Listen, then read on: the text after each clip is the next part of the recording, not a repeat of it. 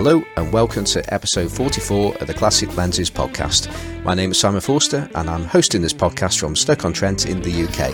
Joining me today is Johnny Sisson in Chicago, Illinois. Hello, Johnny. Good morning. Hi, Johnny. And unfortunately, we don't have Carl Havens today. He's pretty much knee-deep in red algae at the moment. So, yeah, he can't... His 3D popped.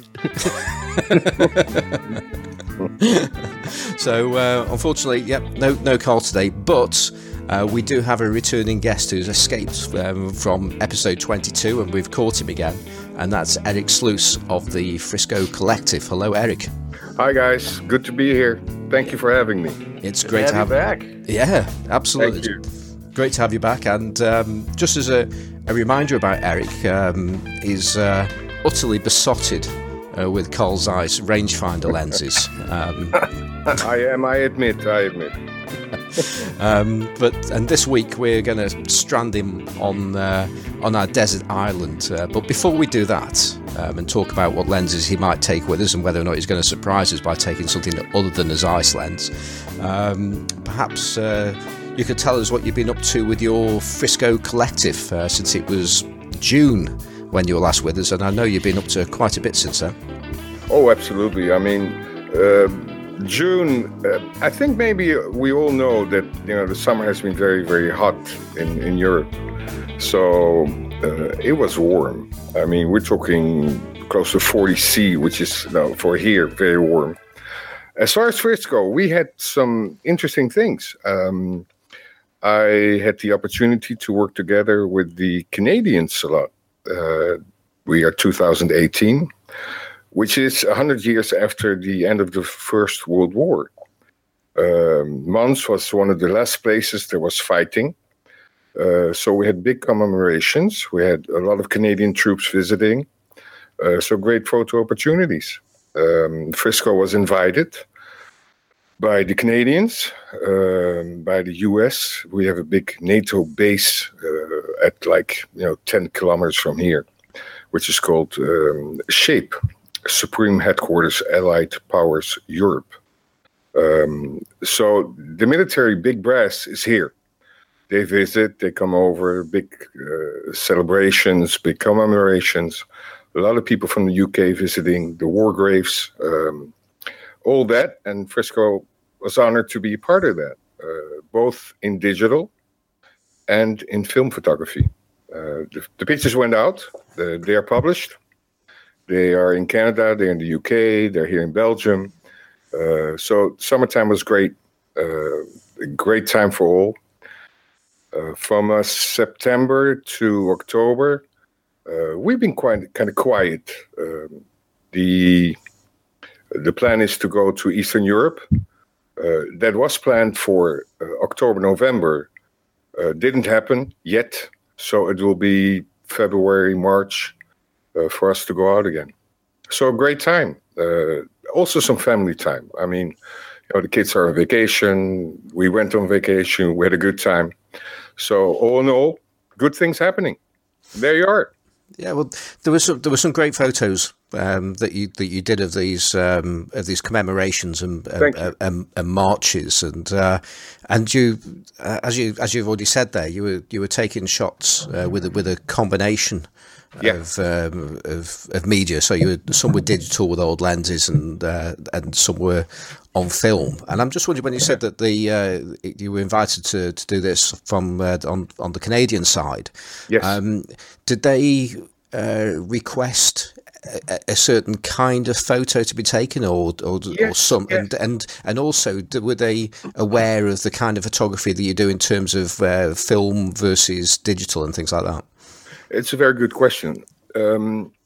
What happens is, when you're working rangefinder and film, I think you can do great work up to, let's say, 70 millimeters.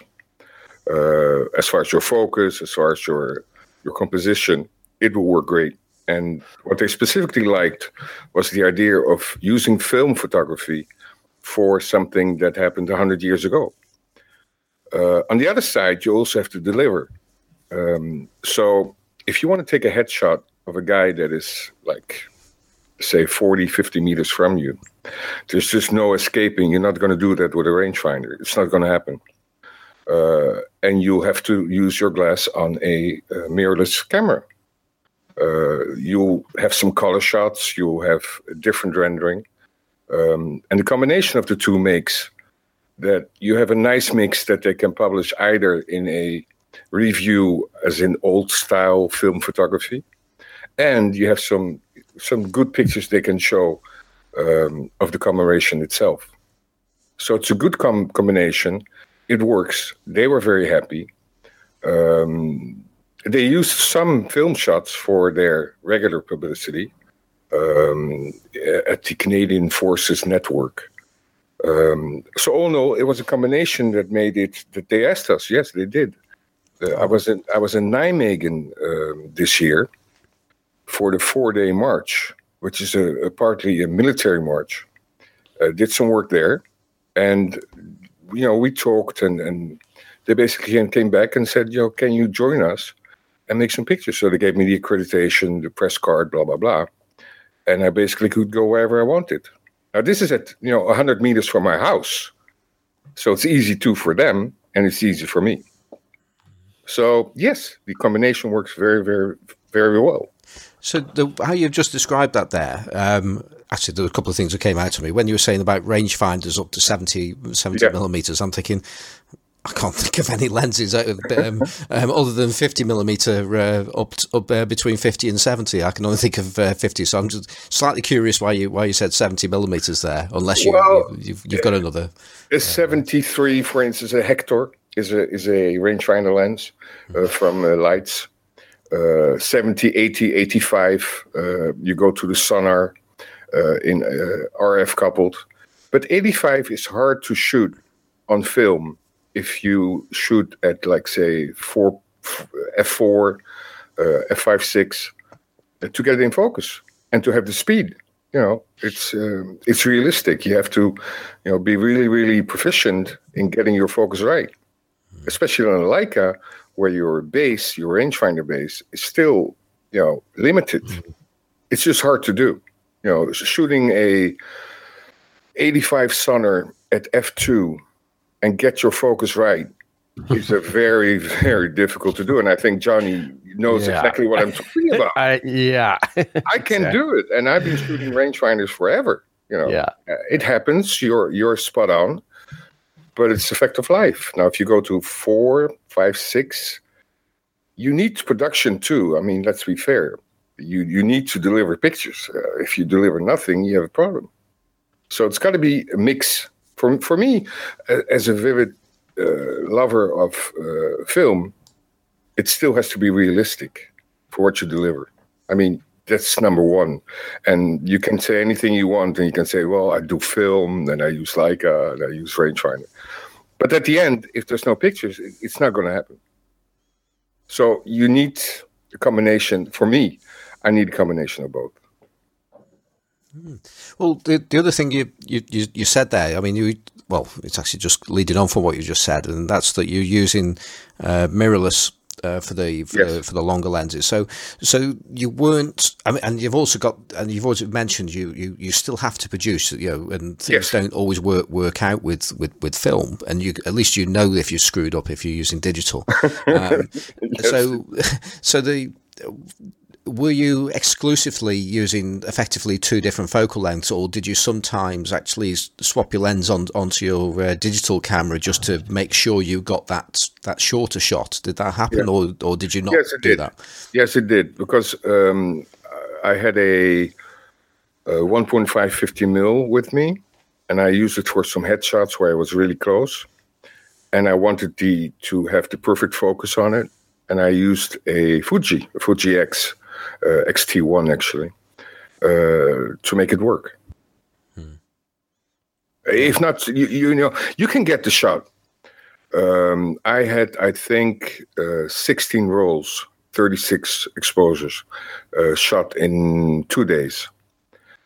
Of those 16, which is roughly, 500 shots or something, I came out with 200 in focus. Okay. Now, when I say in focus, it's in focus. I mean, it's not just off. No, it's in focus. Of those 200, 50 are keepers. Of the 50 keepers, I send 20. That's basically it. Now, if you take that on a digital camera, I shot 500 shots in RAW.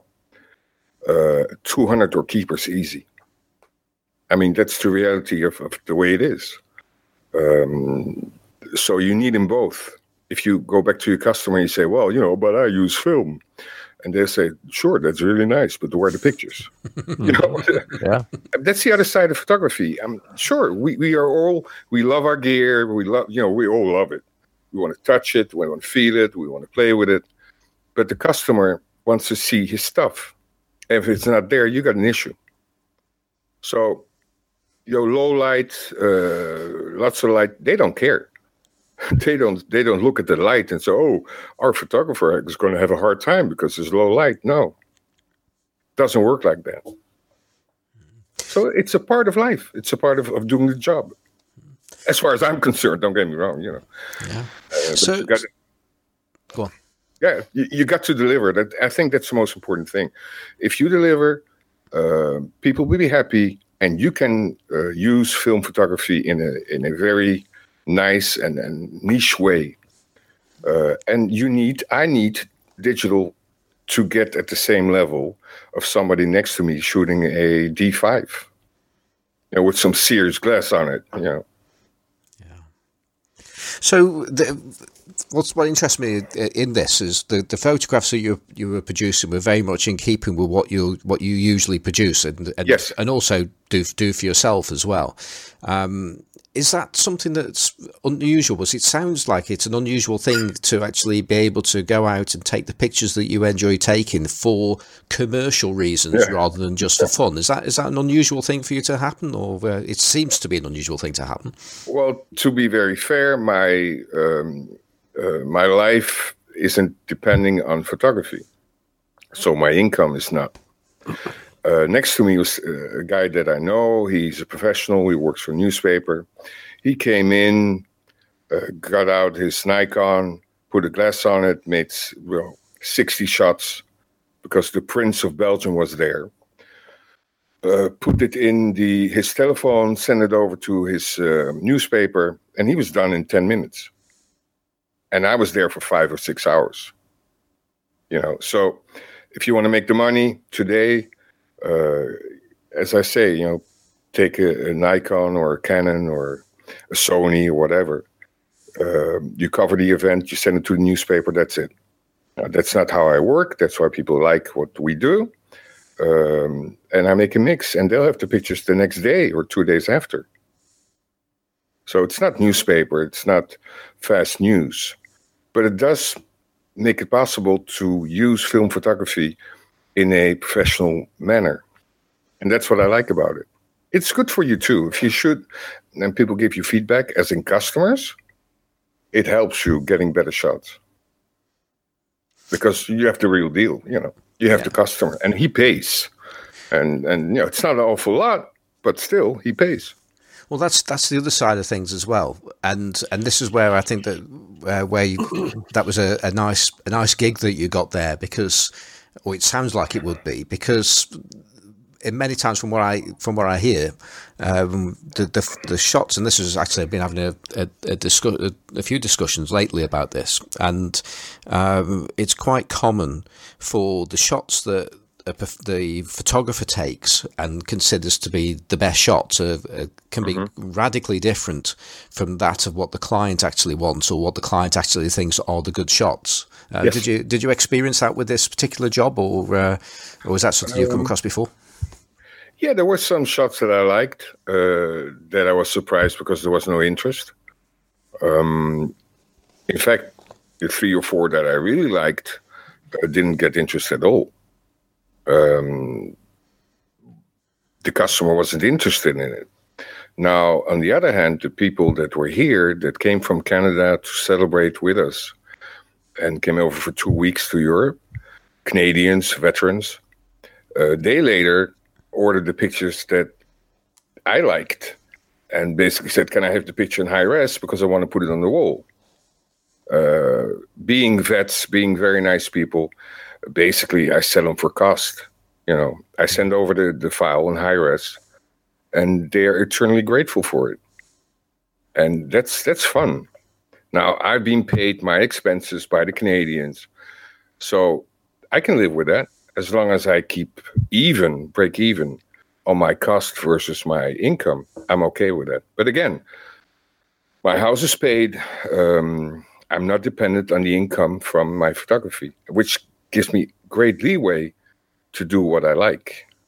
But it doesn't have to go into, I will only do what I like. I have to also take in consideration the requirements of the customer, which is very important. And it's a way of life. It's the way things are. Sure, I like to shoot a Hector at 1.9, 73 millimeters it's fantastic. But if I make 100 shots on it and I have 2 keepers, that's kind of too low, and the event is going on, and those are shots you missed. They're gone. Can't do it twice.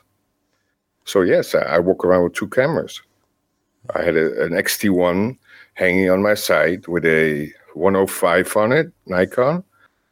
What did I put on it?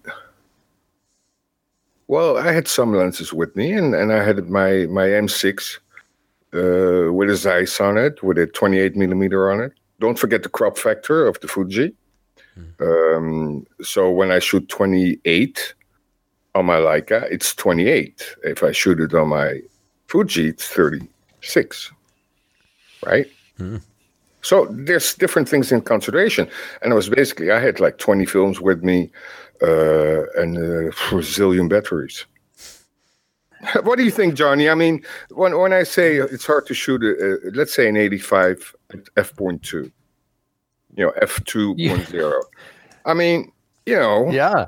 I would not even. Are we weird?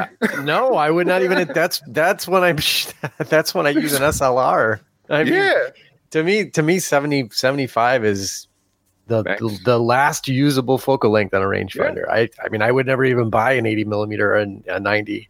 I can't imagine. it's a long ways, Yeah. Besides you're working in a optical viewfinder. Right. You got your thingy on top of your camera. Right. Yeah, exactly. It's hard to do. Yeah. Now give me a 28 mil all day long. Sure. It's just hard to do. And I am amazed at all these people that shoot their lenses wide open and always get the in-focus shot, because I don't. I don't know, but these guys have something I don't have. Now, I'm old, so it may be my eyes, but still, And you have to be fast, too. And I'm pretty fast with my rangefinders. Yeah. But, F2 is F2, Oh, yep. Well, I did a bit of shooting with my M2. I still haven't actually developed the roll of film yet. It's still in the camera, but I tried to do a bit of street shooting at f2 with an 85 Nikkor on it. So, having heard what you've just said there, my chances of actually pulling those shots off are pretty slim by the sounds of it. Well, you're learning, and I'm learning, and we're learning every day. But for me, talking to other people and seasoned professionals, it's just very, very hard to do. And I see most people closing down to 5.6, 4.0 when they shoot on film. And as Johnny says, he's right. That's why I use an SLR, because what you see is what you get, and that's a big difference. It's a different viewfinder. It's a different way of working. And it works. I can put a 200 mil on a Nikon, and I'm spot on. Not always, but most of the time. And that's the way classic lenses work. And that's the downside. It's not for nothing that 95% of the people use autofocus, and why not? So you got to bring something to the table that's worth it for the customer. Now, if you're just shooting for your own pleasure, don't worry about it. Do whatever you want. It doesn't make a difference. And I do that too, and I miss shots. But once you have something that goes outside, you have to produce the quality of the picture. Especially in these days where an iPhone can do it. I mean, why can't I do it? If I sell myself and I say I'm the greatest thing since sliced bread, but I can't beat an iPhone, I mean, it's not going to happen. The customer's going to say, no, thank you. You've just said something that just triggered something with me, and that's when you say like, using an SLR and a long lens, and you're more likely to get it sharp. But I've noticed when I use film and I don't quite nail the focus. Yeah. It's I just view it as, well, that's a shame. It's just one of those things. And sometimes the shot still actually has something about it. Yeah. And it's still good enough. Whereas when I miss focus on digital, I'm hugely annoyed. It really stresses me out. I think, whether the shot's particularly good or not, it just really annoys me that I haven't quite nailed the focus. I don't know why that is, but between the two media. Yeah, and on film, it sometimes works. Yeah, because something else is in focus or in the composition, it just works out. However, the customer is more inclined to say, okay, works in film, and deny the validity of the shot in digital. And believe me, the customer knows. He sees it, he feels it, and he'll tell you. And if a shot is not in focus, I mean, the way I do it is I show my pictures to my wife. And then and then she goes, huh. And I show the shot and she goes, huh. Now, if she goes, huh, it means no good. That's it. And she doesn't care about cameras or, film or digital or whatever. She just takes a look at the shot. If she likes it, she says, yeah, nice. And most of the time, it's in perfect focus. And we know it, but we don't want to admit it that it's out of focus because the shot is great. And we're all weak. That's not, we can admit to that.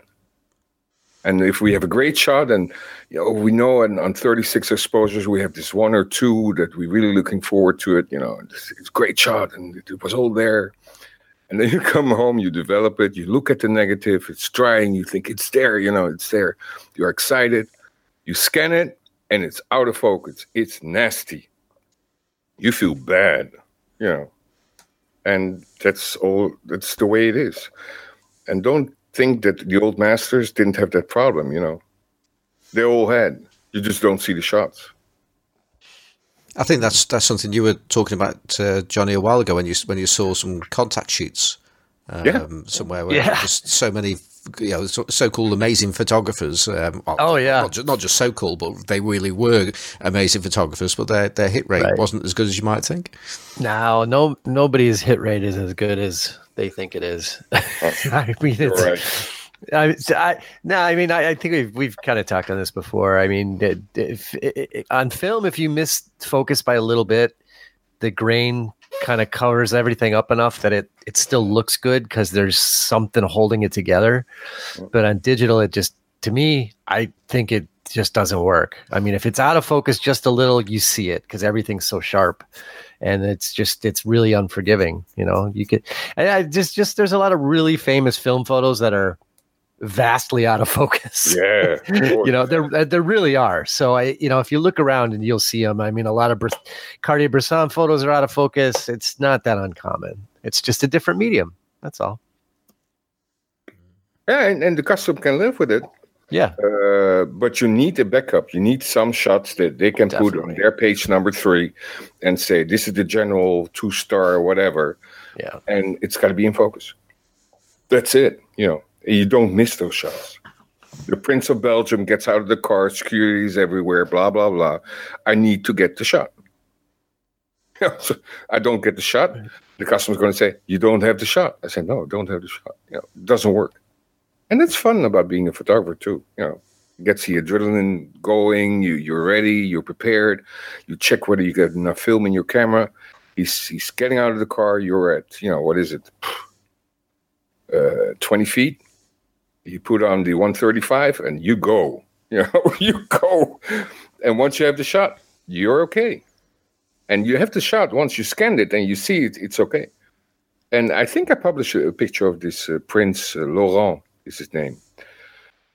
And yes, that's all you need. Now, the other shots are nicer. I like them better. They tell more of a story. But without the shot of the man, you don't get the recognition that you are looking for. It's way of life. Yeah. Well, okay. Let's have a change of scenery now. We're going to take you away from Mons in Belgium, and we're going to put you on a boat. Yes. The problem is this boat is the SS Tessar, which is doomed, as it should be with a name like that. And so the SS Tessar is now capsized and it sank and gone to the bottom of the sea because of a freak wave. And you've been washed ashore on an incredible island with just about every photographic opportunity available to you, including people shots. There are people there as well. And this is now going to be your life, just taking photos. And this island has a fully equipped and powered dark cave and solar-powered computer running your preferred processing software. And you also have a selection of lens adapters and such. And then this trunk washes up aside you, and it has 2 camera bodies of your choice, whatever you wish them to be. And there are also 3 lenses in there.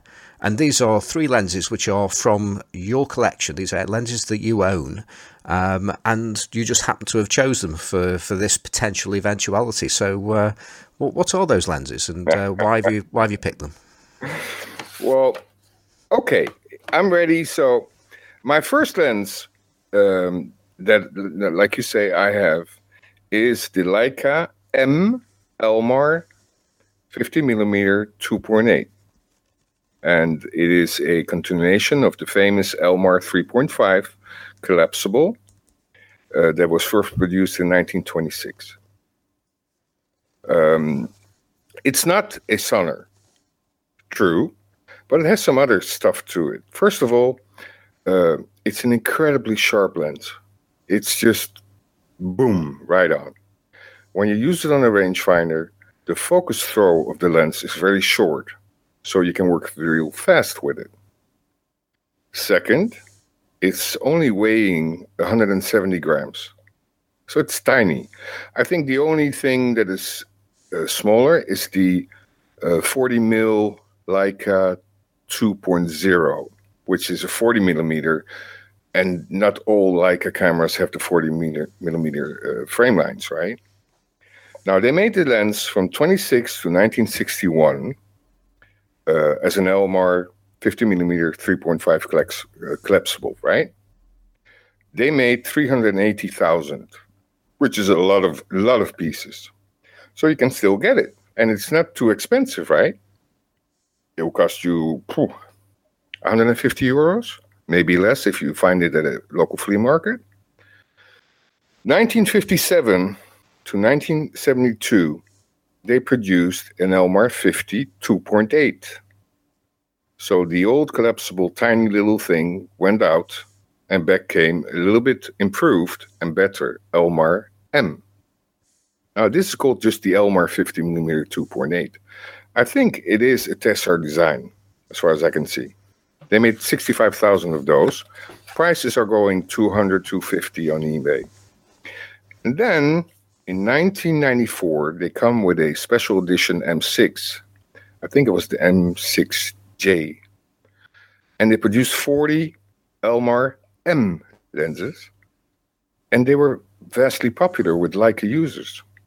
So what Leica did, they produced from 96 to 2007 this lens again, and it became hugely popular. It's tiny. It's small. It has great image quality. It's sharp as hell once you stop it down to f/4. I mean, it's a great lens. I paid 400 euros for it. Now, you have to search. They'll go on eBay for 600, 650, 500. But you can find them. And it's a great lens to work with. I use it a lot in Bulgaria, actually. It's tiny, it's collapsible, so you put it back into your rangefinder, and it's a great lens. It's a sleeper from Leica. It's not the Summicron. It's not the 1.4 that you'll pay used 1,000, 1,200. No, you can get it at 450, and you'll have some really amazing quality. And I think it's a sleeper lens. People are not looking at it, and that's a shame. So that's my first lens. What do you guys think? Okay, well, I've had the LTM version of that, the collapsible LTM version with a Leica 3G. Yeah, and which I sold that last week with it went as a pair, and I've got to admit I did actually enjoy that lens. And I've used it. I used it. I shot 2 rolls of film, I think, with that camera, and the shots were good. There's no two ways about it. But I've also used that lens on my Sony as well, and I took it with me to just on a day trip, a seaside day trip to North Wales, a place called Talica. And there's some nice formations around the beach and in the dunes and things like that. And I had that lens, and I had it on a helicoid, and I stopped it down a little bit. Actually, I think I was using it wide open as well. I was using it wherever it was appropriate. And I'm not 100% sure whether it was just if it was the lens or the light was just great on that day. But every shot that it took, couldn't fault it. It had a good look to it. They were sharp, but they weren't clinical. So I've only really got good things to say, but it's probably one of the few Tessars on 35mm I have got good things to say about, because it really delivered for me. Yeah, it does, and they recomputed and put a new coating on in '96. It has a small lens hood that you have to buy, additional, of course, like all Leica stuff. It's expensive. It's too expensive. Often it is. But it is a little sleeper lens, and it's great, and it opens the door for modern glass on a rangefinder from Germany, from Leica, for many people, because $400 is doable. It's not, the $1,200 Summicron version 2, 3, 4, 5. It's just a great lens, and I enjoyed it tremendously. And I don't want to sell it. I have the Summicron. I have the version 5. It's fantastic, and sure, it everybody tells me it's better and sharper. Guess what? I don't see it. I just don't see it, and that's Johnny. You know what I mean? Some things. Oh yeah. I mean, $600. That's a lot of money. Yeah. There's days I don't have it in my pocket. I can tell you that. Right. So it's a great lens, in my opinion. Have you used it, Johnny? I've messed around with them at the shop. I don't own one. I mean, I don't really shoot a lot of 50mm rangefinder, mostly 35. So, but I mean, they're beautiful little lenses, and some of those nickel Elmars they weigh a ton. I mean, they're gorgeous little lenses, Yeah. So, yeah. If you shoot a rangefinder, right?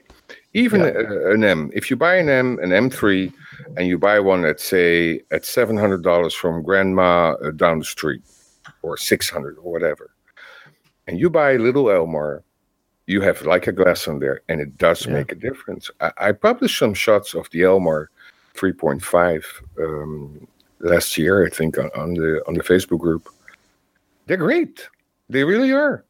They're not easy. You have to, adapt the aperture on the lens itself, the little small ones.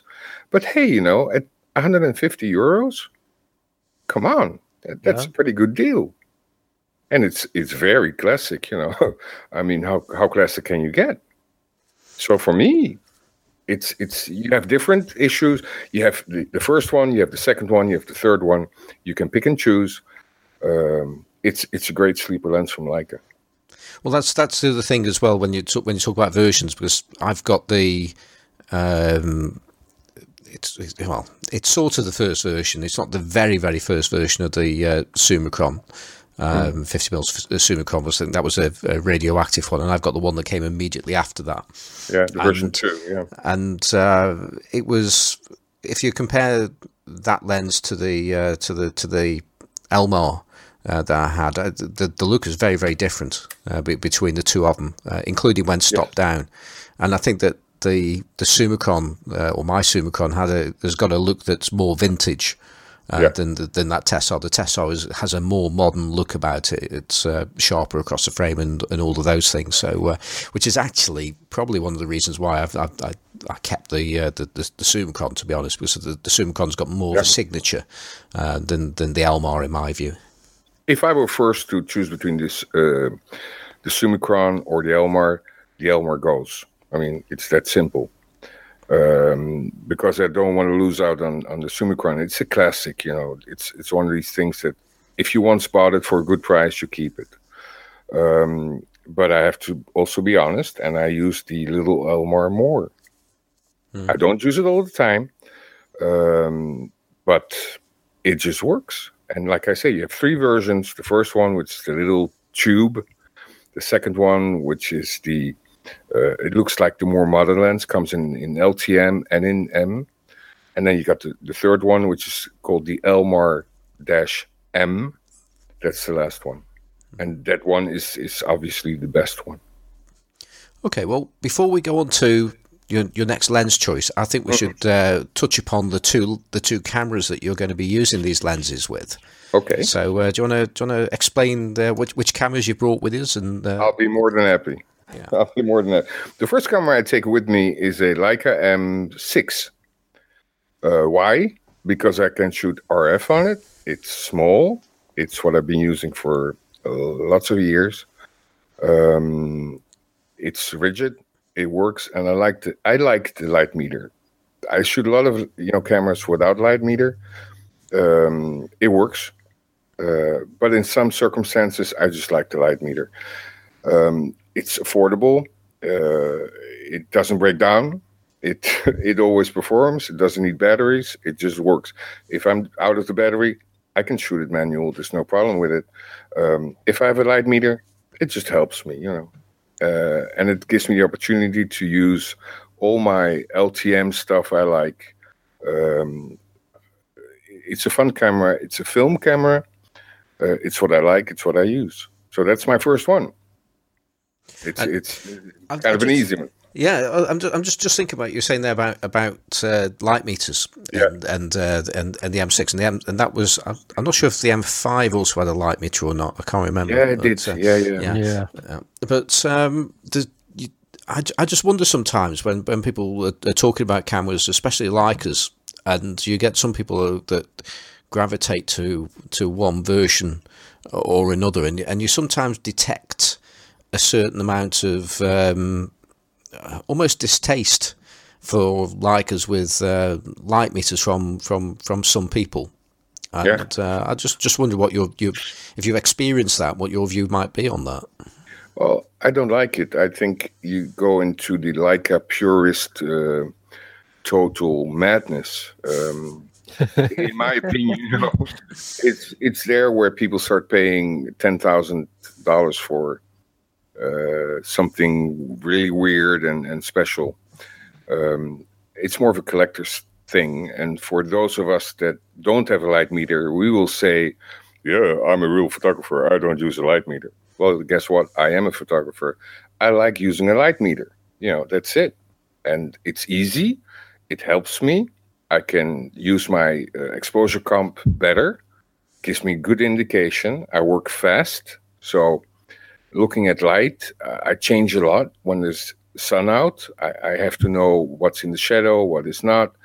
A face can give me different light than an overview of whatever's happening. It just is an extra, and I enjoy using it. And it's easy. I mean, we don't have to make it more difficult to be more Leica, I mean, this idea that, oh yeah, we're shooting Leica because that's real photography. That's bull. For me, it's bullshit. It doesn't work like that. You produce the shots, and if the shots are nice, that's great. If you've done that with a Zorky or with a, God knows what, Nikon D3, whatever, the customer doesn't care. I care because I like the process, but that's a different story. And sure, I take out the non-metered camera and train myself. Sure, and I enjoy it. A Leica is a nice thing to have. It's like airco in a car conditioning. You don't need it, but damn, it's nice. When it's hot outside. It's the same thing. It doesn't mean that your car without air conditioning is a better car. No, it isn't. So this thought that to be like a purist, you have to, shoot the M2 or the M3 or the M4, and this is real stuff and it has brass, and sure, I paid $6,000 extra to have a brass camera. Well, great for you, but I prefer to spend that money on my family, my kids, my another lens. There's limits to everything. Do I like to have a black M2? Sure. Do I want to pay $13,000? No. It's the way it works. There's a lot of collectors out there. They'll pay the price. More power to them. Yeah, I pretty much agree with you there. Okay. I mean, my general thought is I like any kind of aids with a camera. If a camera doesn't have any whatsoever, then that's just how the camera is, and you work with what it's got. But if something's capable of doing more things for you, and you can use those things, and they're going to benefit you, then why not use them? Yeah, on the other side, I agree with Johnny when he takes out his Canon, a Canon P. That is a great camera, great build, easy to work with. It doesn't have a light meter. It doesn't distract. It doesn't do anything you don't want it to do. It's a great experience. That's it. And if it would have a light meter, would that be a reason for you, Johnny, not to buy it? No, not. I mean, it would not detract from the decision. No, but I mean, I don't shoot any of that. That stuff is purely for my own enjoyment. So I have no, I have no extra need for the meter, and I just like metering off the camera anyway. But it wouldn't detract that from my decision to use the camera. Although I would suspect that if it had a meter, well, I'm looking at 3 of them behind me on the shelf, Canon 7S rangefinders with meters, none of which I ever use. So, so there you go. And none of them have a battery even in the meter. So, and there's nothing wrong with that. No, it's fine. I have a Leica Flex and I love it. And it's non-metered and it works fine. Yeah, it's just the P wouldn't be a P if it had a meter. That's the thing. I guess that's what I'm trying to say. It would be a different camera. Absolutely, and I agree. It's like an M2 with a motor winder. Oh no, it's not for us, Johnny. It's not for us. No. I agree 100% there. And Leica people sometimes go overboard. They just think, when we're purist, we're like better, and that's not the way it is. I'll be honest. I don't have a Leica M camera unless I can talk Simon into trading me his M2 for a bunch of lenses and stuff. I don't know when I'm going to have one anytime soon. But if I was to get, I'll be honest, if I was to get a Leica M camera and I could choose any one, it would. It might even be an M7 because if I'm going to have a light meter, then I also want aperture priority. Absolutely, I agree. Do you know what I mean? Like, because then it's really fast. Then it's like now I'm not just chasing the meter around. I'm not chasing the right settings with my aperture and shutter. I'm just gonna let the camera fill in one of the blanks. I'd be perfectly happy to do that. And that's why I have a Zeiss Icon ZM. Yeah, exactly. Yeah. The wonderful camera. I use it. It's fast. It's funny. It's light. It has everything you want to until it breaks down. Yeah, right. And then you're basically fucked. Excuse my language. But I would rather have that camera, honestly, than any M camera. Yeah, I agree. I agree. And I bought one and I used it and I love it and it's great. And but why don't I bring it to the desert island? Because the desert island has sand. It ain't gonna work. And I have a Hexar RF, which is a great camera too. And they all work. Work. And they're not that expensive, and they give me the great results. As far as the M6, great camera. And not for nothing, one of the best cameras that basically saved Leica, Canada saved Leica Germany. Canada continued to produce the M6, where Germany was in the realm of the Yeah. the Leica Flex, that they were losing money on big time. So M6 classic camera, great thing. Okay, well that's one of your two cameras, and what's your second camera? My second. I've been a long time user or aficionado of digital cameras. And why? Because you can adapt the glass, as we all do. That's what our group is all about. And however, using a crop can be very satisfactory and can be very good because you can get longer shots, great resolution. However, the Sony a7 II, well known to many shooters, I think, in the group, has dropped in Europe to 949 euros.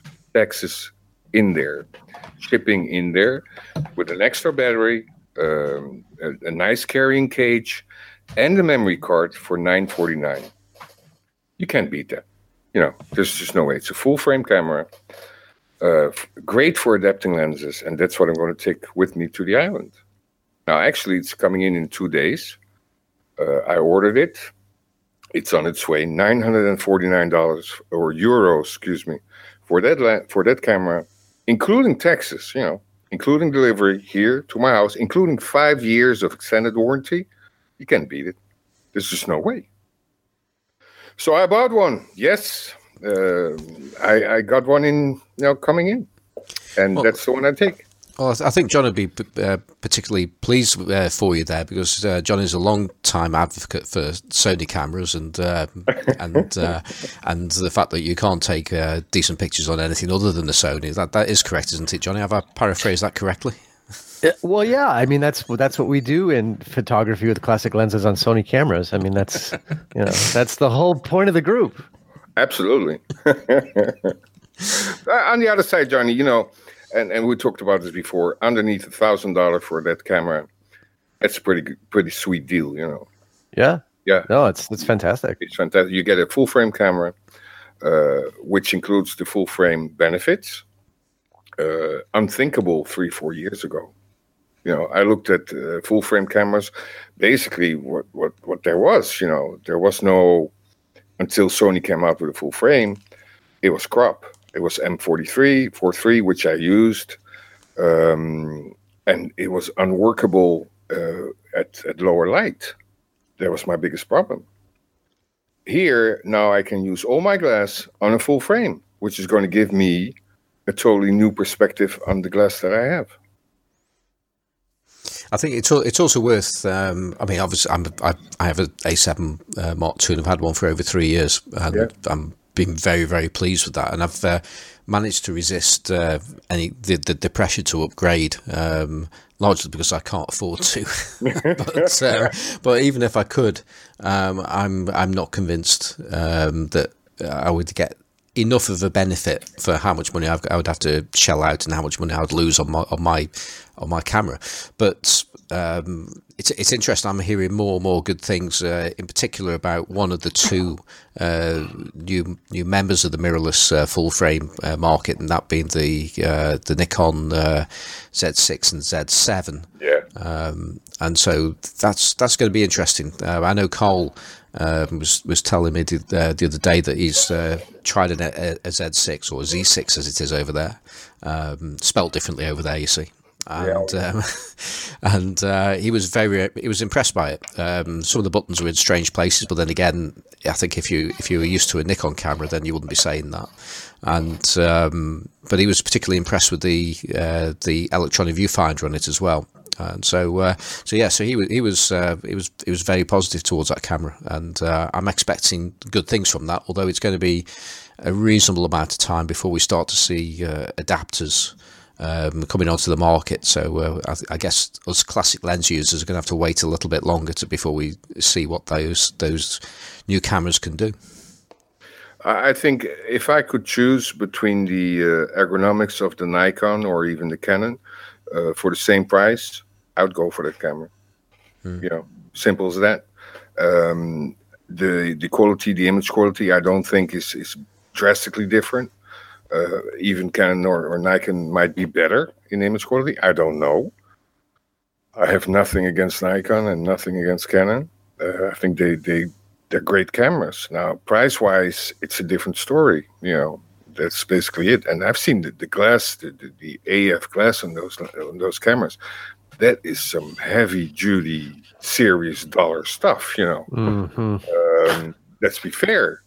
Yeah. So, as for now, I think Sony's going to come out with new stuff. I did talk to one of the big guys here in the Benelux, in Belgium, Netherlands, and Luxembourg. And they'll come out with some new stuff. Don't forget, they're the biggest sensor producer in the world. And at the end, we as photographers, we look at the rendering of the lens. That's it. Their autofocus is brilliant. And Nikon and Canon were too late to the market, the way it is. Now, let's see what they're going to do, because they're not finished. No way. They make some fantastic cameras. But hey, you pay the price. Yeah. And guess what? I just don't have their money. Don't have it. Well, I think it's exciting times to come, and I think there are, as you say, there are more things to come, and of course there's also Panasonic as well, who've got a lot of a huge amount of experience in the mirrorless market as well. So when they land next year, that will be very interesting as well. Yeah, I saw some rumors on their pricing. I was like, whoa, that was big time dollars. We'll see. You don't know. And the more the better. That's what I say. If they come out with more stuff, the market will regulate and the market will dictate. I believe in that. Yeah, absolutely. Okay, so we know what cameras you've got. Yeah. And I'm guessing that for the most part you'll be using that Tessar on your Elmar on your Leica M6. Yes. So tell us about Lens 2. Lens 2.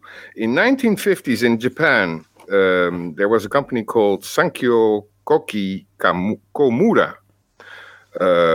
They were a little bit of the high-end Vivitar of the days in Japan. And they made some pretty awesome stuff.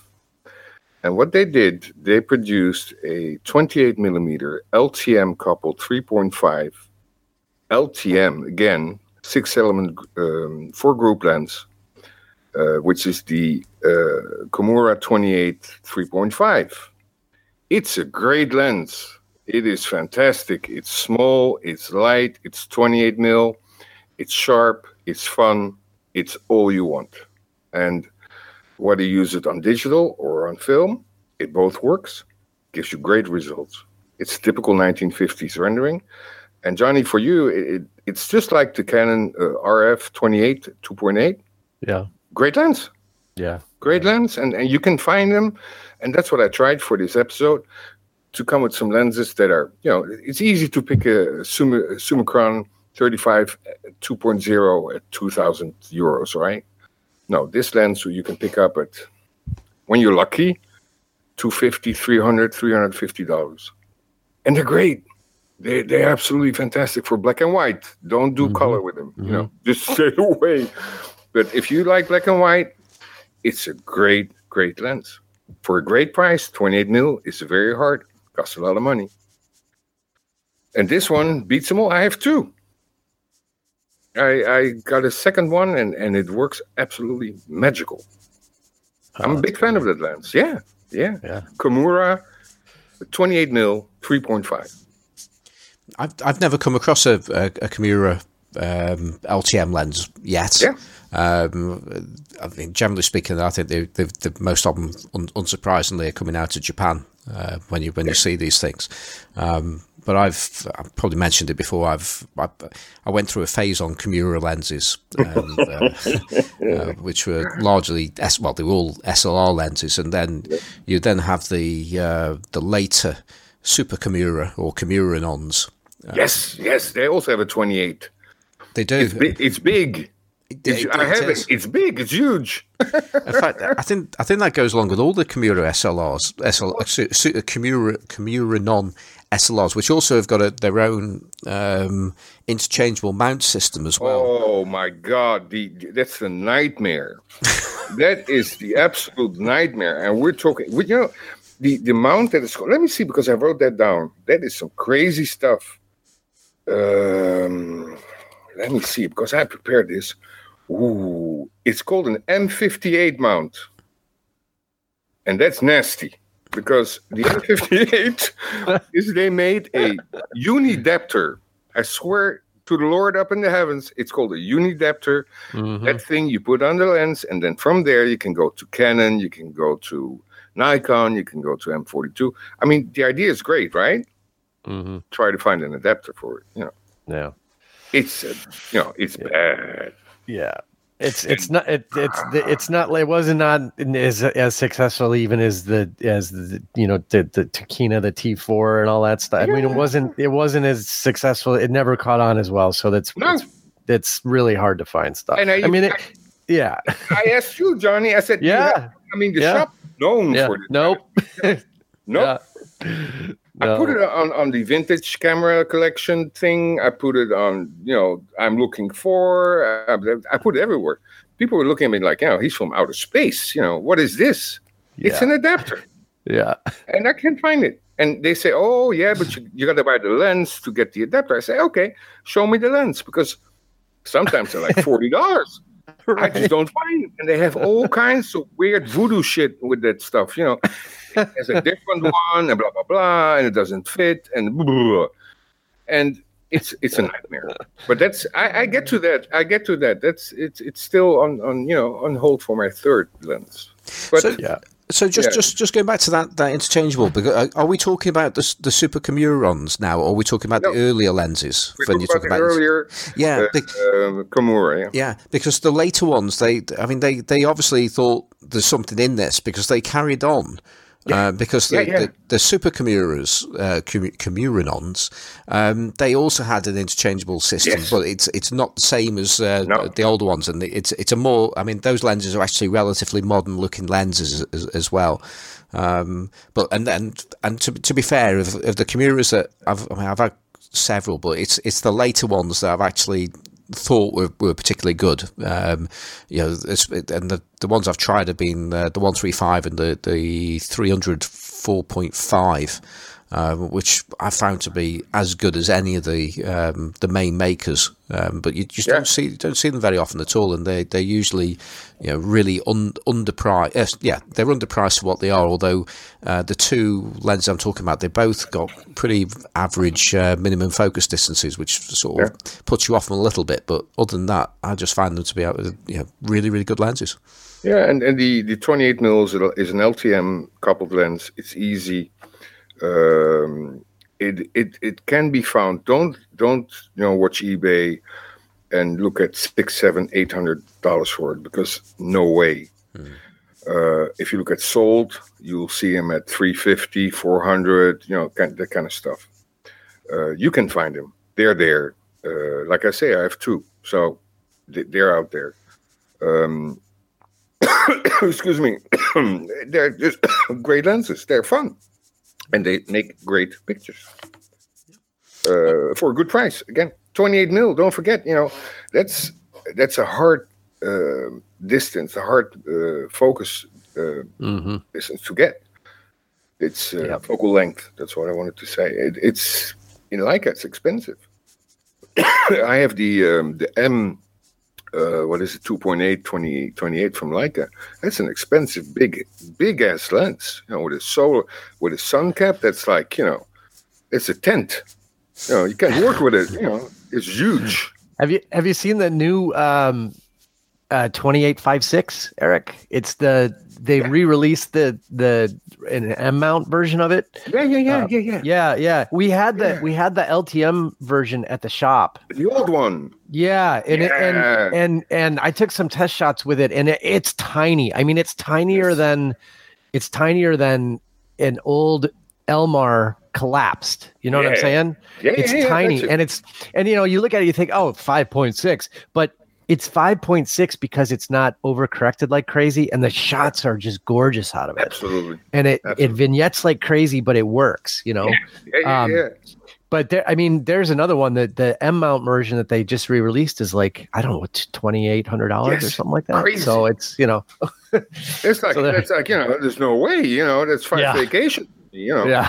Yeah. I mean, my son will be without food for 2 years. And we know Junior needs to eat. Junior needs to eat. Junior is 15. He plays water polo. Junior is developing some serious muscle here.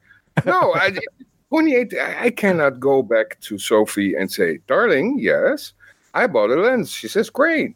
Yeah, I bought a lens. Oh, yeah. So you bought it? Yeah, I bought a lens. How much did you pay for $2,800? I'll miss a testicle the next day, It's gone. She'll eat that shit for lunch. This is no way. I don't know about other people. That's me. I just don't have it. I have heating bills and insurance shit and all that stuff. I'm a normal person, And then I see people, they all go, oh, yeah, I found this Leica M for $2 on the. I say, yeah, sure. Great. Where's the other stuff that you overpaid? I never see it. I never see the cameras that they bought for $200 and was a piece of shit. No, I don't. I have those. I have lenses. They come in, I buy them, and they're a piece of shit. So that's it. Do I resell them? No, because they're a piece of shit. So, I can't have $2,800 bill. My credit card doesn't even go that far. What can I do? No, there's no way. There's no way. And I don't care about. If you look at the offerings today and you look at like a Sony A9, right? Who needs 24 shots a second if you just like photography? Right. I mean, God. Now, if you are a personal friend of Tiger Woods, sure, you buy two. He doesn't care. But, it doesn't work. It's just not, it's not doable. It is not doable. For me, it is not. And like I say, I make a little bit of money. I get my expenses paid. That is not, big time, hello, come in, no way. I just don't have the money for it. That's it. Yep. And that's the truth, And for most of us, we have kids and we have families and we have bills and we have stuff to pay. And at the end of the month, we're very happy that it's all paid. Yep. At least I am. Okay, well, on that point, let's talk about the final lens that you've brought with you. Well, I got the fourth one because I read there was a bonus. Oh, third. Well, there is a third. Yeah, there's a third. Yeah, for the third, I have a special one, and it is are you ready for this? Yeah. It is the Pentax M-Star 300mm f4.0. Made in 1981 till 1984, got 8 blades, 8 elements, 7 groups. It's a Pentax M-Star lens, which means it's great, basically. I can tell you that lens is something else.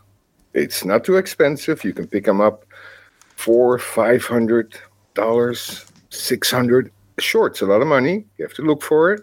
But for 300mm, that is absolutely sharp. I mean, the thing is, unreal. And it's the greatest tele lens that I have. So you're going to be take pictures of the people on the other island across the way, or what? I'm taking it with me as an insurance policy, Johnny. Insurance. It's my insurance. It's not all too big. I don't do bird photography. I'm just not into it. I look at a bird that's gone and I say, okay, that's fine with me. But it's fun. It's just a great focal length, and you can do portraits with that thing. They're amazing. I think the minimal focus is 4 meters. It gives you an out of focus part that is absolutely stunning. And sure, 300mm is a lot. It's a lot. And at f4, if you close it down at f5.6, it's amazing. It's really so. And I'm looking forward to put that thing on the Sony A7 because I've seen it on film.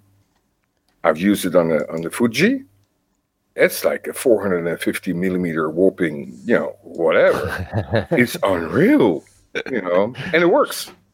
And I just thought it was a great lens to take with me to the island and to also present to the listeners because it's something different, We don't see a lot of them. We don't see a lot of longer focal ranges.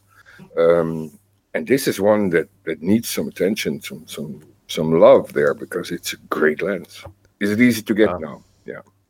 So a question I've got on that one then is, because I'm just on eBay at the moment. Yeah. I'm just trying to find these, and the only M Star I can actually find on there is for Pentax 645. Yeah. Actually, that's a Green Star, not an M Star, but Green Star. I think it's the same thing. Green Star, M Star. I'm not all the way sure, but the M for the 645 is a different lens. You also have them in. I have to think now. The D mount, and there's different M Star labeled lenses from Pentax. Yeah, and I'm struggling to see an M Star in K mount. I mean, there are plenty of 300 f4s on there, and it could be that some of them aren't actually just simply aren't labelled, possibly as M Star. Or I haven't seen one lately. The last time I saw one was a couple of months ago, because I have one of these searches running on it, just by interest. I found one now, and and it's quite different when you look at this compared to the regular. Because there is a normal K mount 300 f4, and then you get the Green Star lens, and you can tell the difference immediately. Obviously, it looks more like what you would expect to see as a 2.8, a fast 2.8 lens, or in fact, it looks like a 200 2.8. Yes, that's the look of the lens. Because the front element is much larger than the rest of the barrel of the lens, so it's a really unusual looking lens, especially for an f4. That's really, really odd. It's an odd lens, and I got it once because the guy was selling it, and I didn't know about it, my father-in-law used this, and blah blah blah. And I said, I have no idea what it is. It looks funny. It was new. I said, I give you whatever. I think $200 for it or something, €200. And the guy said, sure. And I took it home. I didn't know what the hell I bought. I came home and I said, again to my wife, I bought a lens. Okay. Anyway, that I kind of put it aside, and couple of years ago, I took it out and I said, this thing is special. And I put it on a LX body. I have some LX bodies in Pentax. And I was amazed. And this is on film. Then I put it on a Pentax K digital. And I did some action photography with it here in the city. We have an annual big carnival thing. And I brought it out. And I was amazed, and that was at 450 mils. I mean, wow, that was some crazy stuff. And it's at 5.6 at 100 meters. It's in focus. That thing is badass. Yeah, well, what's interesting to me here, apart from the fact I had no knowledge of this lens at all, is there are, as I say, there are two versions of this. There's a normal one that looks like a regular 300 f4. I mean, generally speaking, most of the lenses of this nature, of that age, tend to be a 4.5 lens. That's certainly the case with Olympus and such. So f4 is definitely a step up there. But even the regular f4 lens, not the special starred lens, they're going for very strong money as well. Far more than I would have expected, because as you're saying, the telephoto lenses don't really get the same love as the shorter ones, and you quite often you're able to actually buy quite a lot of lens for a relatively small amount of money, certainly compared to what they would have cost when they were new, because they were certainly more expensive than the shorter focal lens in many cases. Yes. Oh yes, and I'm not saying that I walk around with it every day. I mean, far from it. On the other side, for the listeners, it's fun to hear about lenses that you see or hear about a lot less. And there's some serious people that do bird photography and stuff like that, and it's beautiful. It's nice. This lens, if you ever come across it, and it's payable, it's within your budget, and the price looks fine, buy it. just boom, buy it. Don't hesitate. I don't know what they did to it. They only produced it for a short time. And Pentax was known for that. They made lenses that didn't make financial sense to them. So they produced it from 81 till 84. The 8-element 7-group design is not that special. However, it costs money, that's for sure, to produce. Because it's got a great build quality, has an inbuilt hood. It's light for what it is. It has a great focus. I mean, it's a beast for 300. And I have the Nikon 300mm. Sure, it's a great lens too. The EDIF 300, 4.5, 300, I think. That's a great lens too. But this one beats it. Easy. In sharpness, aberrations, it's something else. And some people use a focus doubler. What is it? Like 0.5, and it goes to 450. And it's great. I've just decided just to take this is always a good tip for people when they're buying lenses, and that's to see what lenses are actually selling for. Yes. And the selling price, I think you mentioned this earlier actually in the podcast, and there's a lot of these the regular 300 f4 which are on sale for anywhere between 150 to 300 pounds, that is. Right. So you do your conversion into the other currencies. But they're not selling for that kind of value.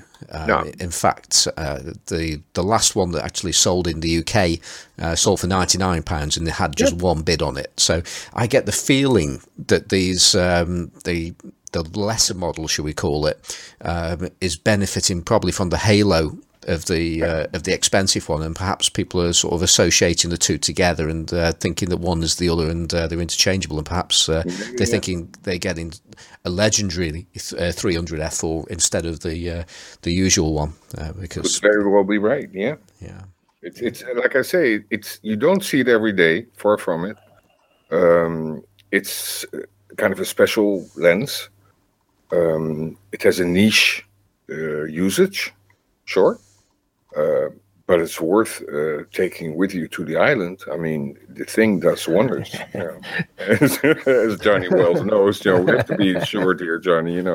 What if these Amazon girls stay away from me? That we can't have that. No way. So, I mean, then you have a 50mm, a 28, and a 300, which I think is great. Yeah. So you're pretty well equipped there on your lenses. Yeah, I think so. Yeah, okay. I could be happy there. So, but you're particularly lucky here because you were also able to put an order in, yes. And you could afford it as well, whatever it is. I don't know if it's expensive, whether it's cheap or whatever. But there's a lens that you don't own, and it's in that case, and you can now take it out. So what is that lens? Well, it is the 85mm 1.4 Komura, and I'll tell you why.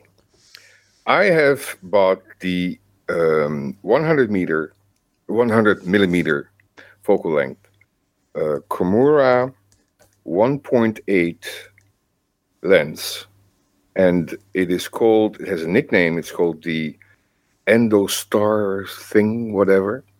Now, what it is when Bertoli in Germany came up with the Ernostar, the design, that slowly evolved into the Sonner design in the early 20s, 30s.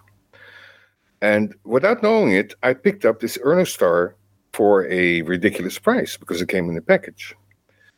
And I've used this lens. So it's the 1.8 Komura Endostar or whatever they have. There's some fishy names about it.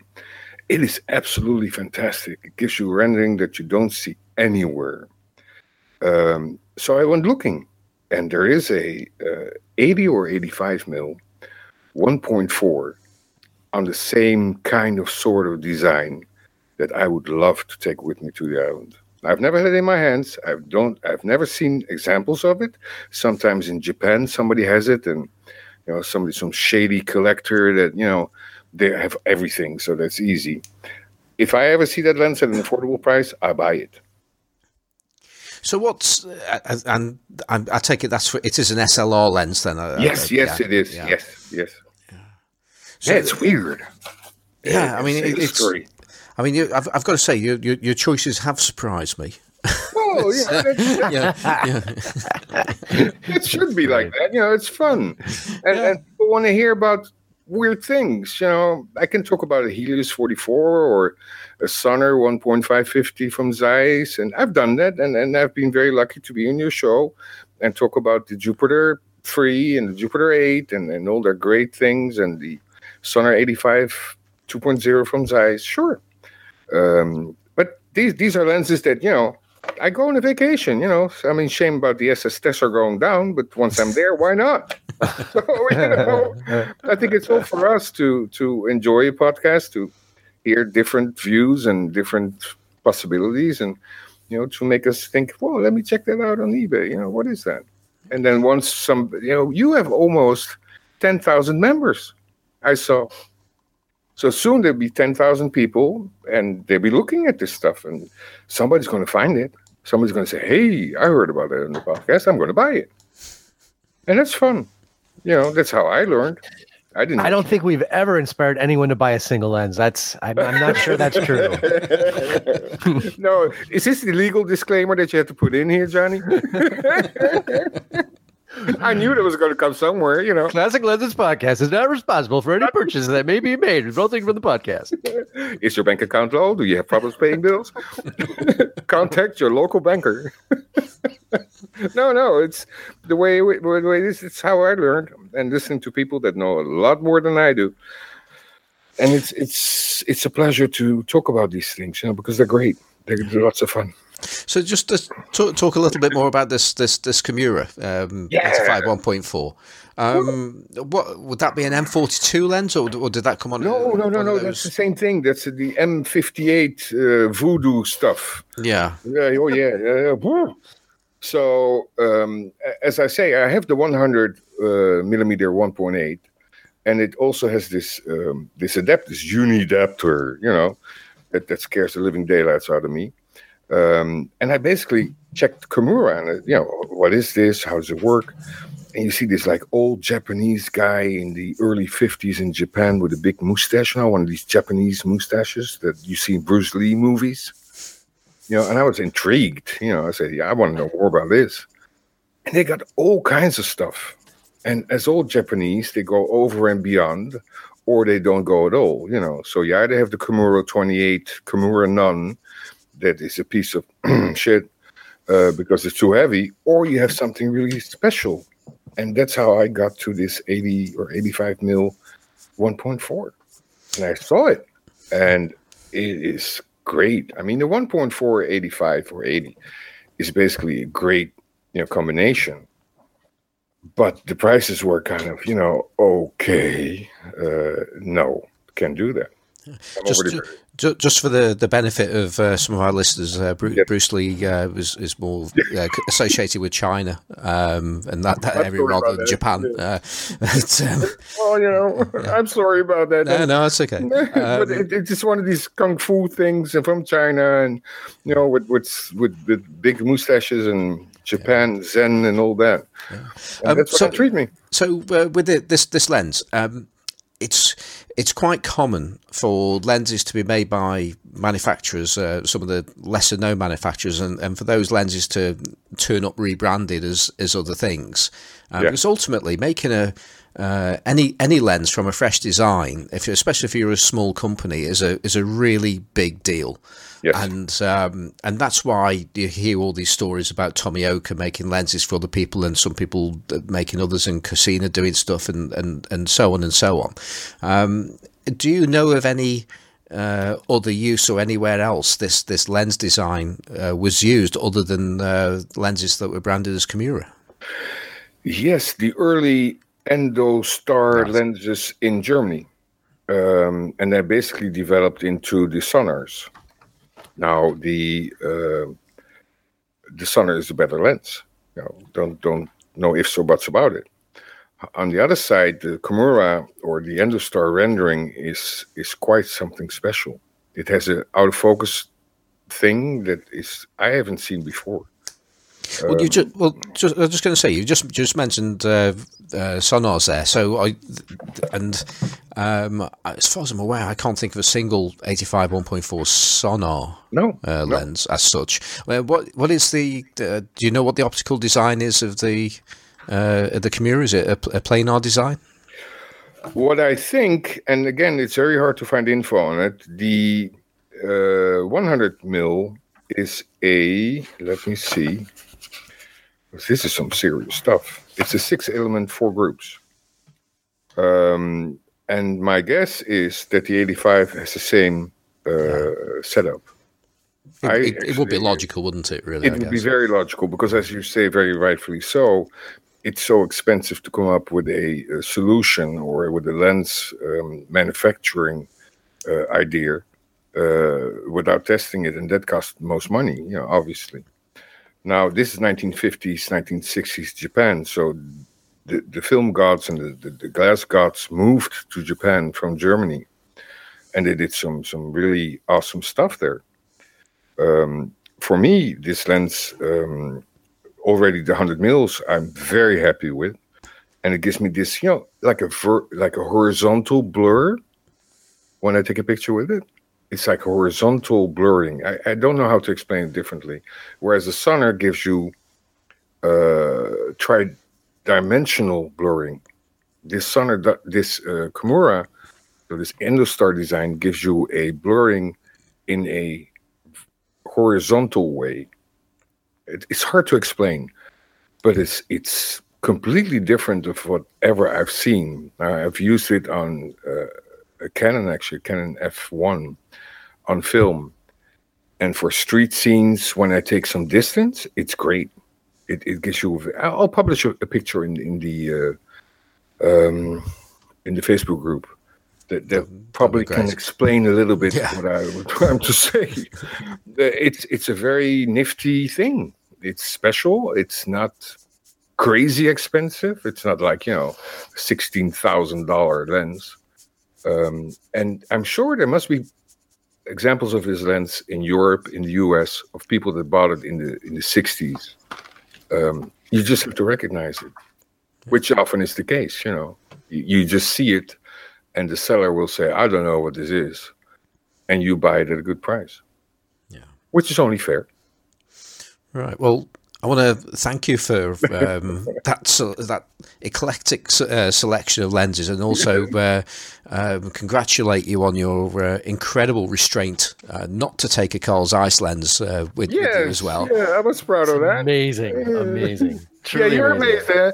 Johnny, I knew you were waiting for my song. I thought that number 3. I thought number 3 for sure. No, I think I behaved. I really did. And for you guys to do a podcast is, and I got to thank you guys, doing a lot of work, doing a lot of research. Be ready for it. I know, Johnny, you get up early in the morning to do this. I know Simon. It's true. Simon is working hard on this, and I can only, and I hope, and I know I represent a lot of members that just enjoy the podcast. They just like to listen to it. They're looking forward to Monday, which is in itself, the week is starting. But thank God there's the podcast, and I just think it's great that you guys do it. And it's hard to do. I played with the idea of starting a podcast on vintage film. As you both know, I tried to do some stuff there.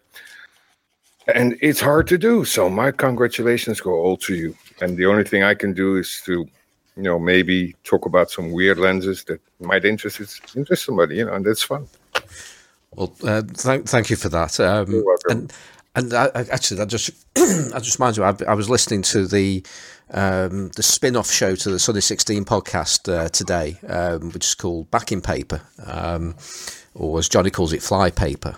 And this week's it only actually came out today, and they've got a guest on there, Alex Purcell, who's Grainy Blue on Instagram, and it takes a lot of good stuff. But there was something that Graham. The subject of our podcast popped up, and I think it's probably worth making the effort, if you've not actually listened to any of the Sunday 16 podcasts or the backing papers, it might be a good one to listen to now. And that's the latest one that came out today, because Graham manages to distill the entire essence of the whole podcast and why we use old lenses on digital cameras. And I don't want to say any more than that, but he gets it absolutely bang on. It'd be worth making time. Plus, it's actually it's always designed to be a short show for them, but this is actually almost is a short show. So, but yeah, do have a listen to that, because that tickled me what he said there. Anyway, so let's move on, because we've had it wasn't just one letter flooding in. We've had a proper deluge of. Are we even going to have time to do this today? We got holy God! Let me just say, first of all, I get to read the email address. Simon is the one who really likes getting the email. Just so we're clear here, who's really the email fan, okay? Simon gets them. He requests them. I get to read them. So, just saying.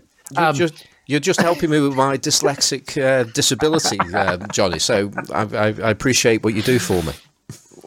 It's an absolute pleasure, Simon. You know I love it. Well, how many of these we want to go through? Because there's one very apropos. We have somebody who wrote us that the subject line is help.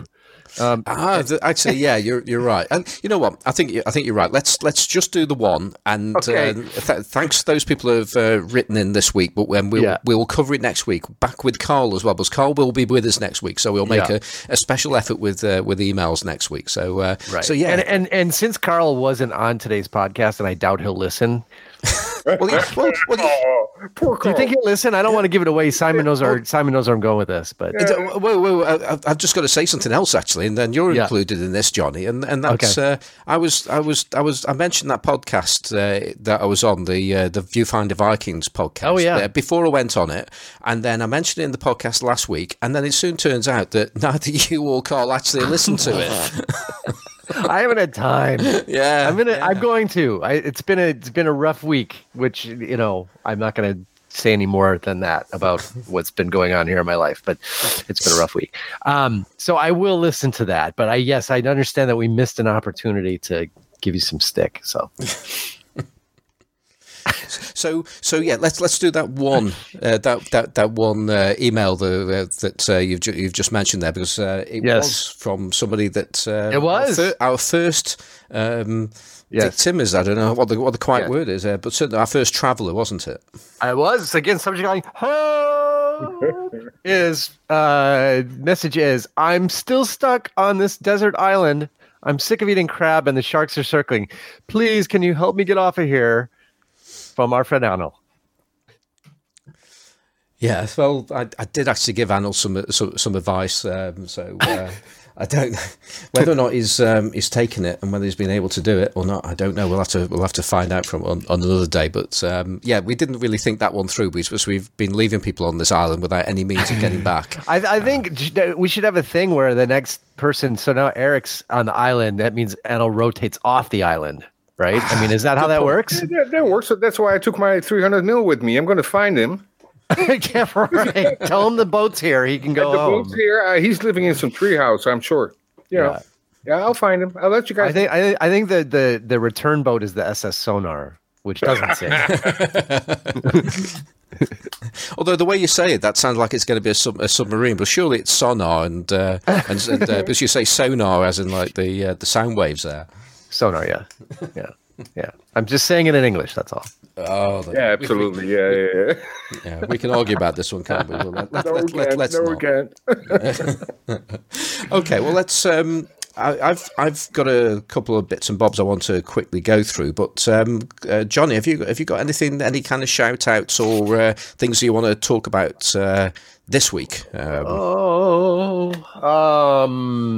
probably do. I have a stack of business cards here of people that I've met over the past few weeks that I should probably read out, but I'm just gonna do one. When I'll save the rest of those for the next feedback session. But I saw Mr. Devlin Cook again, who was in Central Camera here. I guess it was last week before all the craziness of this week. But he was in. We've mentioned him a few times. He's a pilot based out of Abu Dhabi. I think I got it right this time. I think I usually say Dubai, but it's Abu Dhabi. And he's a street photographer who does excellent work. I think we've featured his, I guess it's probably a Flickr or an Instagram before. I'll find it again, but his work is excellent. Real nice guy, travels all over the world, sees a lot of great stuff. Came into the shop with a beautiful Nikon F2 that had one of those goofy Nikon metered finders on it. And we found him a really nice black finder, prism finder standard, which is beautiful. So he got that and a couple of other accessories, and we chatted for a while. So it was definitely good to see him again. And maybe we can rope him into being on the show someday. I think he'd be a great guest. Real nice guy. So anyway, that was a highlight of my week. Finding a bunch of cool old Nikon accessories for Devlin. So quick shout out to Devlin, and then we'll do some more shout outs next time. Okay, well, I've got a shout out for Lyndon from Londinian Cameras, who I started chatting with him on Instagram, and he then probably quite cunningly asked me a question about a barrel lens and whether or not I could identify it. And the answer is I couldn't identify it, but I like the look of it so much I went onto a site and bought it. So I think that was all part of the ruse. So thank you, Lyndon. I've got. Wait, did you buy his? Was it his lens? It was. Well, he's got a page. Got a page. So Lyndon, he did get you to buy his lens. He did, yeah. That's wow. News. Whoa. Yeah. Simon, when you're old, I want to everybody. Hopefully, people will not be calling you and trying to scam you out of your money. The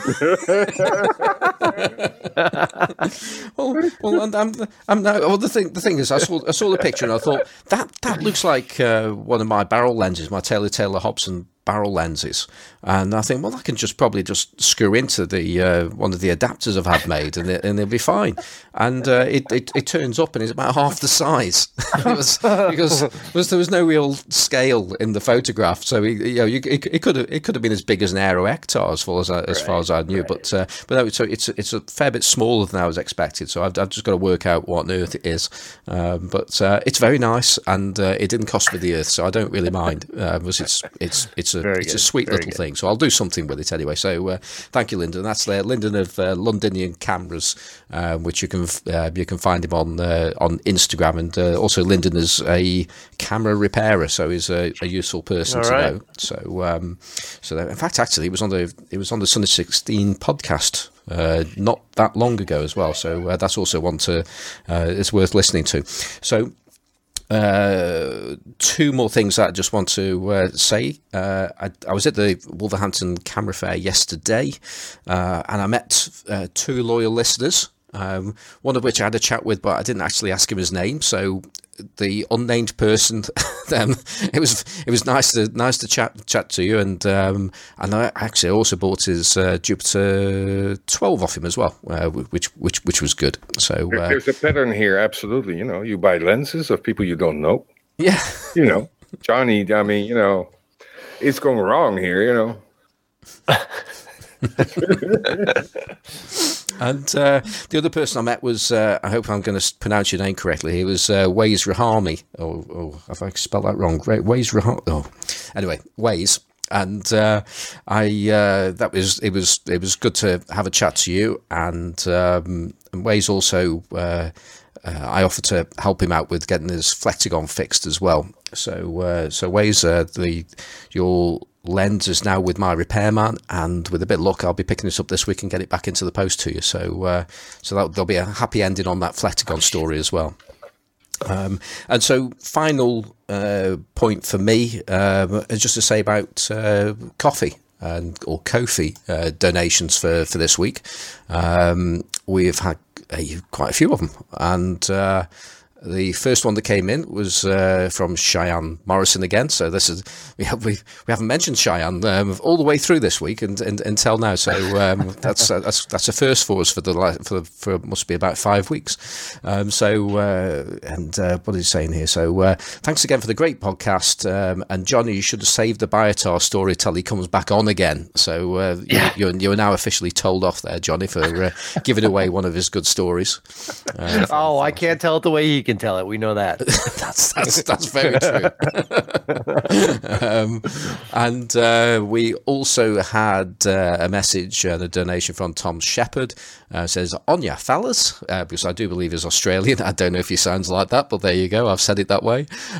Great work. Enjoy the podcast very much. So thank you, Tom. Nigel Cliff decided that the podcast last week was good enough to get a donation. And he's particularly happy with me saying less than positive things about the Flectagon, just as he's just trying to sell one of them. So hopefully I've not altered the price. And actually, it turns out I think I've been a bit harsh on that Flectagon. We'll perhaps talk a bit more about that next week. And then finally, Ian Fleming donated to us as well, and his comment was really enjoyed episode 36, and that was the gear acquisition monkeys. So he enjoyed that one, and actually we do have 2 emails from Ian, but we'll cover those off next week. So yes. We are getting a little bit long on time now. So there we go. So back to Eric. Yes.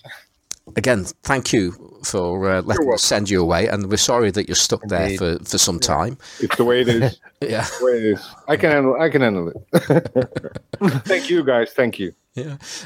So is how could, I mean, you post regularly in the Facebook group Photography with Classic Lenses, but where else can people see what you do and perhaps book you for work as well?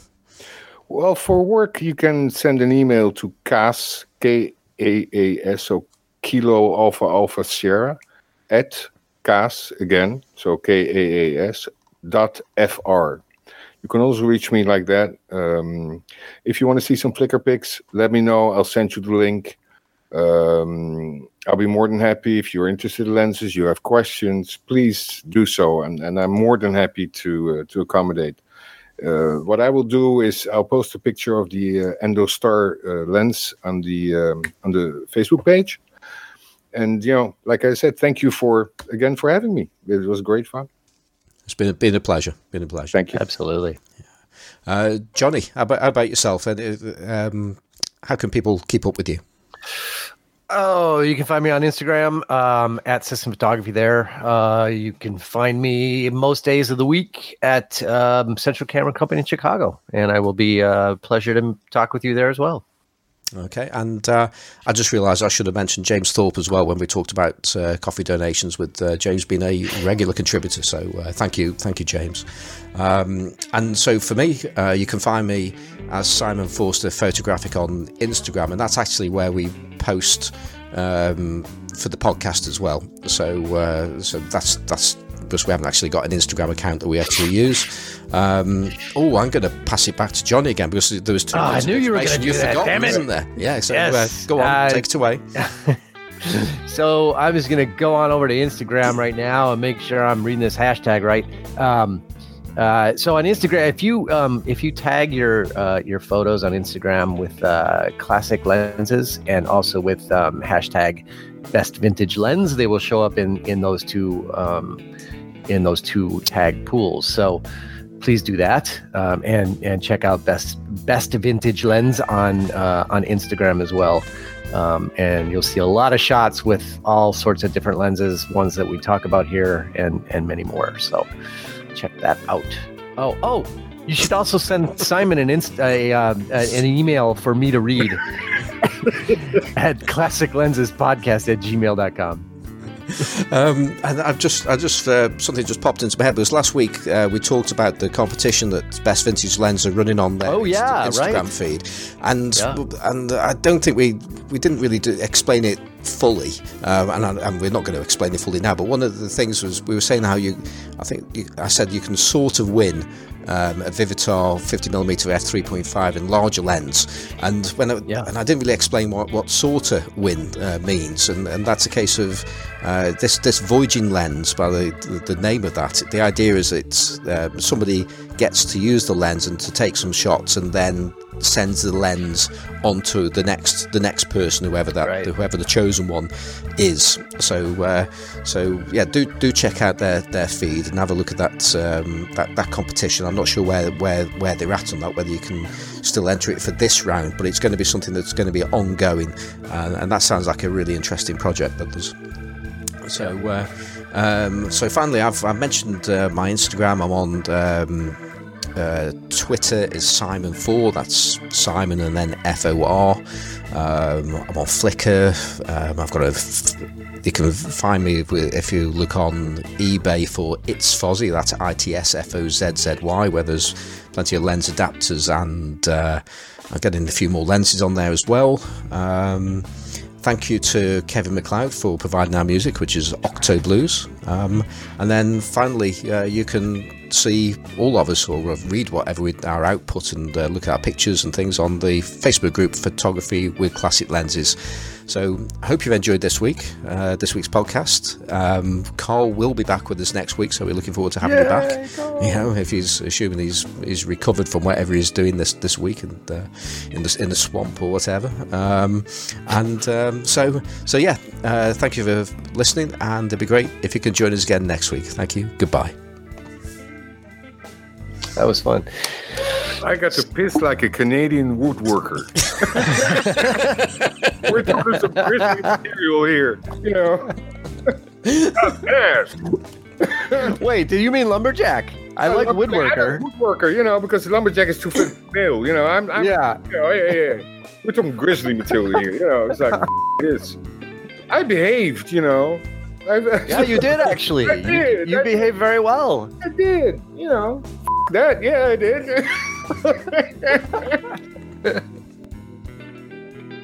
Of course, the whole thing was a complete lie, though, because you'd take three Zeiss yeah, lenses. We know what you're hiding in pockets. Yeah, we know you got some Zeiss lenses hidden there, because you know you're not going to get frisked when you get off that boat. No.